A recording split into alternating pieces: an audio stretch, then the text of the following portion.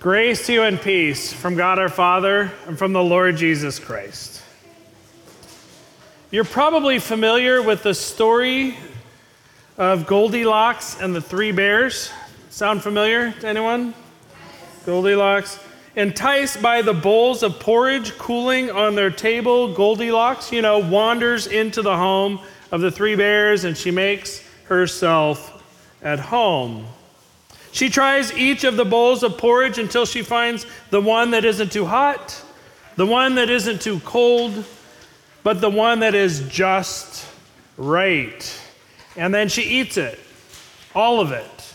And then she decides that she needs to go sit by the fire, so she tests out the chairs by the fire, and she finds one that's too hard, one that's too soft, and then she finds the one that is just right. And she sits in it until she finds that she's a bit tired and in need of a nap. And like all good squatters, she goes upstairs to find a bed to take a nap in. And she finds one that's too hard, one that's too soft, and the one that is just right she lays in to take a nap. And that's where the Three Bears find her when they return to their home after having let their porridge cool so that they could eat it. Finding a comfortable bed can be a challenge. We were away after Thanksgiving in Santa Cruz, and we slept in the hardest bed ever. I don't mean to complain, but it was uncomfortable. And it wasn't, we had rented a house, so it wasn't like we could just go down to the front desk and complain. So we suffered through 5 nights in Santa Cruz until we could get home to our very comfortable bed that is just right. Just right. And it isn't just right by accident. I can tell you that when we were shopping for a bed, we lay on many beds in the showroom. Some were too hard. Some were too soft. They were all too expensive. And then Robin decided which one was just right. And that's the bed we sleep in. It is just right, I've come to learn. Finding a comfortable bed is not easy. Our reading from Isaiah begins with the words of comfort. Comfort from God to God's people. Comfort, oh comfort my people, says your God. But Isaiah, my friends, is not talking about a comfortable night's sleep. Like the advertisements for new mattresses do. What is the markup on mattresses? Does anybody know? It's like, how can we have so many mattress stores? It doesn't make sense to me. Anyway, Isaiah is not talking about the comfortability of sleeping. Instead, he is trying to give assurance to people that need to hear it, to need to hear that everything will be okay and that things will, in fact, get better. Our reading comes from what is known as Isaiah 2, or the second part of Isaiah. The first 39 chapters of the book of Isaiah are commonly referred to as First Isaiah, and their focus is on the time prior to the conquering of Jerusalem and the destruction of the temple in 586 BC. During those first 39 chapters, Isaiah speaks a word of warning to the Israelites, warning that there will be judgment for their behavior. Because you see, the Israelites lived right there in Jerusalem looking up at the temple, and yet they didn't worship Yahweh regularly. They began to turn to other gods and to live their lives as though Yahweh wasn't important. And they began to turn and place their faith and confidence in things of the world instead of God. Then 2nd Isaiah, which begins with chapter 40, where our reading comes from, was written for the time after Jerusalem, after Judah had been conquered by the Babylonians and the people had been taken into exile. And it's to a people who have been removed from their homes and their land, who are living as exiles, that the prophet is speaking these words of hope and encouragement, these words of comfort. Now, this would have been a difficult message for the people who are essentially refugees to not only hear, but to take to heart. How could a people who have lost everything find comfort in the words of the prophet? I think it's because the words themselves don't provide the comfort. It is the speaker of the words who does. Comfort, oh comfort on its own might sound like the refrain from one of those mattress commercials that hold no true promises that there is a reason for hope of a better night's sleep.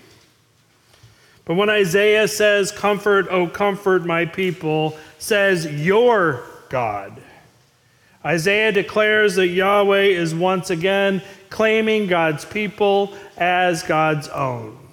They had turned their back on God. They had worshiped other gods. They had paid the price for their indiscretions. They had been in captivity for 39 years. They were not in Jerusalem. And Isaiah speaks these words of comfort, and in doing, he claims the people as his own again. He reminds them of the covenant that he had made with their ancestor Abram when God said, "You will be my people, and I will be your God."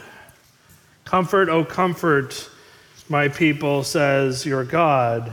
These words would have been reassuring to a people who had turned their backs on Yahweh, who were enduring the judgment that they had earned through their own misconduct and violent deeds. In verse 2 of our reading, we read that Jerusalem has paid her term and her penalty is paid, as though Isaiah is announcing that their time out is over. You can come back to play in Jerusalem. They've endured their punishment, so now they're invited back into a relationship with God, and ultimately back to Jerusalem, where they will endeavor to restore their community and to rebuild the temple. Our reading goes on. In the wilderness, prepare the way of the Lord, a voice cries out. Make straight in the desert a highway for our God. When we read these words during Advent, we hear them as referring to Jesus, and rightly so. They, in fact, do refer to Jesus, but our original hearers in the 6th century BC would have understood that these words were referring to God's relationship with God's chosen people there in Babylon coming back to Jerusalem. And the direct route from Babylon to Jerusalem would have been through the Syrian desert, and that's what's being described here. Now, it's unlikely that the exiles on their way back to Jerusalem would have traveled through the Syrian desert. They would have gone around, but this is the most direct route. So perhaps it literally or metaphorically describes how Yahweh came with the people, or ahead of the people from Babylon back to Jerusalem to live their lives and to join with them once again. These words represent a new beginning for the Israelites. Like the rainbow after the flood, they are a promise of a new life, lived in relationship with the Creator. The old life is over. We're not in exile anymore. A new life is about to begin. The old life is like the grass in our reading. Its constancy is like the flower of the field. The grass withers, the flower fades. But the word of the Lord our God will stand forever. And the word, my friends, became flesh. The word became flesh and lived among us, as we read in John chapter 1. And that's what we are preparing to celebrate this Advent season. The Word becoming flesh and dwelling among us, for the promise of comfort that was made to the exiles by the prophet Isaiah is also being made to us through the birth of Jesus Christ. For we too were exiled from God as a result of our sin, but God has come to us. in the person of Jesus Christ, so that we might serve the term, so that Jesus instead might serve the term that we deserve, that he might be exiled as we should have been exiled with those in Jerusalem. And this is why the prophet John the Baptist, like Isaiah before him, would prepare the way of the Lord in the wilderness outside of Jerusalem. From there he called people to a time of repentance and preparation, to a time that they might prepare to receive the one who was to come after him, the one who he said he was unworthy of carrying his sandals. So when the prophet says, "Get up on a high mountain, O Zion, herald of good tidings. Lift up your voice with strength, O Jerusalem, herald of good tidings, lift it up. Do not fear. Say to the cities of God, here is your God. Here is your God." Isaiah there is declaring the good news that is to come, that a Savior would be born, and that God would redeem God's creation and restore all of our relationships with God. But God also challenges them and us to proclaim to the cities of Jerusalem and to the cities of all nations that here is your God. It's not enough just to hear this, but instead we need to proclaim it. Here is your God, in order that others might hear and receive the good news of Jesus Christ. For Christ Jesus came into the world to save sinners. We read about it by the Apostle Paul in 1 Timothy. Came into the world to save sinners, and then Paul confesses he himself is the foremost sinner. So it is to sinners that we should proclaim, here is your God. To sinners like those who lived in Jerusalem and have been taken into captivity. To sinners like you and like me. Here is your God. Your God is here in the breaking of the bread and the blessing of the cup.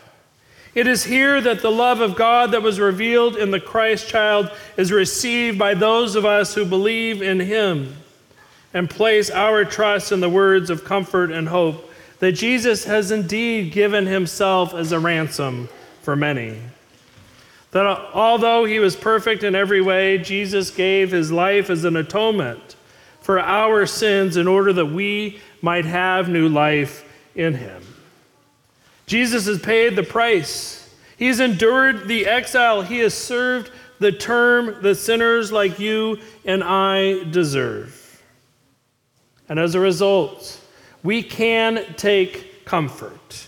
Comfort in the good news that God's love is not too hard. God's love is not too soft. No, God's love is just right.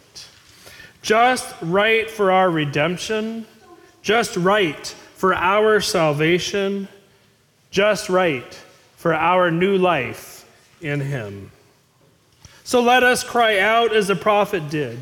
Let us lift our voices with strength as we become the heralds of good tidings, not only to Jerusalem, but to all the world. Comfort, O comfort my people, says your God, the Comforter himself and our Redeemer. For he, my friends, he, my fellow sinners, is your God. Amen.